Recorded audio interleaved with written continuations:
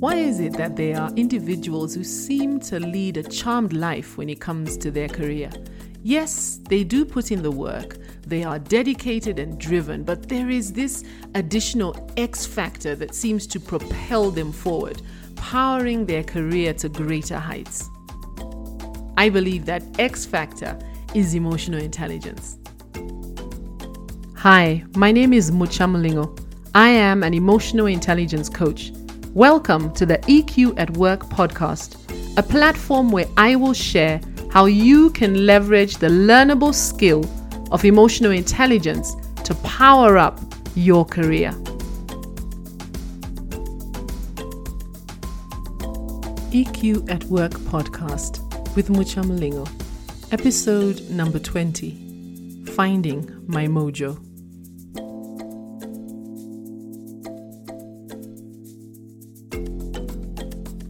Last week, I hit a wall. I honestly came to the end of myself. I had absolutely nothing left. No energy and no motivation.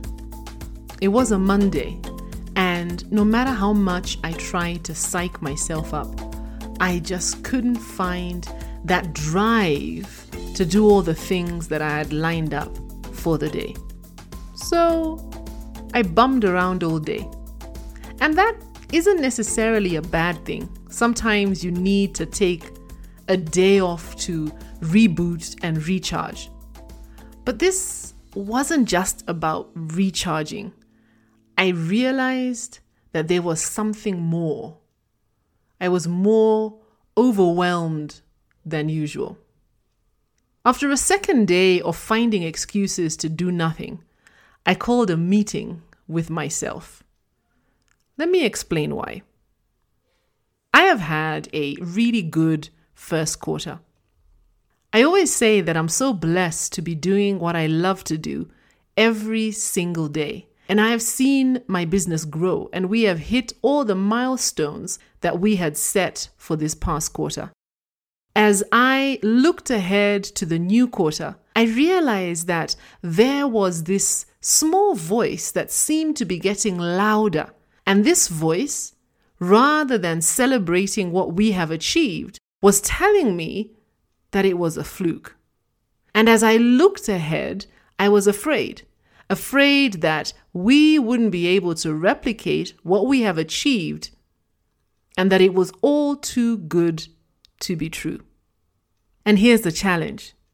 I was listening to that voice, allowing it to impact my feelings and ultimately my behavior. In that meeting with myself, I realized that if I wasn't careful, that voice would end up being right.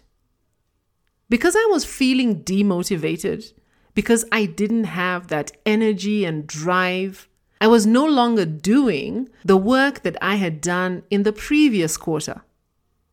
Making calls to clients and prospects every week, meeting my weekly targets on meetings and proposals, showing up on social media with engaging content. Well, at least I think it's engaging. Engaging with prospects on social media on a one-to-one basis, curating content for email marketing. These were all the things that I had done in the first quarter, the actions that I took regularly that enabled us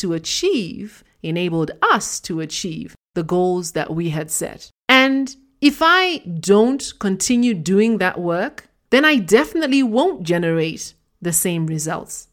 I realize that focusing on what I can't control, focusing on the idea that I may not be able to win over the number of clients that I did in this first quarter, takes my energy and attention away from what I can control. Making calls to clients and prospects every week, showing up on social media with engaging content every week, engaging with prospects on social media on a one-to-one basis every week, curating content for email marketing every week. And there's the rub. Focusing on what I can't control makes me less effective and potentially leads to the very outcomes I fear and dread the most. The more time and energy I'm spending on the things I can't control, worrying about the things that I cannot control, the less time and energy I'm spending on the ways in which I can make a difference. The actions that I can take, the actions that I have full control over that will help me to move the needle forward and get the results I want. That voice in my head, it's not right. Our success is not a fluke.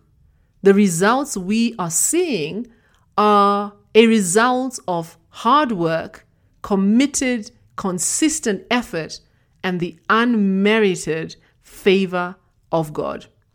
And that is just as available today as it was in the first quarter of the year. All I need to do is my part. Making calls to clients and prospects every week, showing up on social media with engaging content every week, engaging with prospects on social media on a one-to-one basis every week, curating content for email marketing every week. I am more than able. We are more than able to achieve even greater results because we can do all things through Christ who gives us strength. We just need to show up and do our part and open ourselves to the unmerited favor of God, the showers of blessing that He has promised. I left that meeting with myself energized for the quarter ahead, ready to focus on the actions that I need to take on a daily, weekly, and monthly basis. There is something about naming your feelings, interrogating them further to understand the why behind them, that helps you to loosen their power over you. It is when you articulate what you feel that you can transform those emotions that are holding you hostage and use them instead for fuel. In the words of Marianne Williamson, our deepest fear is not that we are inadequate. Our deepest fear is that we are powerful beyond measure. It is our light, not our darkness, that most frightens us. We ask ourselves, who am I to be brilliant, gorgeous, talented, fabulous? Actually, who are you not to be? You are a child of God. Your playing small does not serve the world. There is nothing enlightened about shrinking so that other people won't feel insecure around you. We are all meant to shine as children do. We were born to make manifest the glory of God that is within us. It is not just in some of us, it is in everyone. And as we let our own light shine, we unconsciously give other people permission to do the same. As we are liberated from our own fear, our presence automatically liberates others. I found my mojo when I took the time to reflect on what was holding me back. When I unpacked that fear, when I listened to that voice that said I couldn't, and turned around and told myself that I could in the power that is granted to me by Christ who gives me strength, I got back my mojo. Emotional intelligence, being more aware, more intentional, and more purposeful helps me to stay on track. By taking the time to understand my emotions and dig deeper, peeling back the layers to get to the bottom of why I feel how I do, I can begin the work of transformation, using my emotions as fuel to propel me forward towards my goals. Emotional intelligence can do that for you too.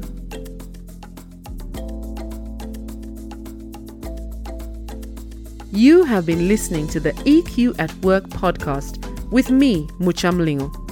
Tune in every fortnight as I share EQ tips and insights that will help you to power up your career with emotional intelligence, the soft skill that drives professional success.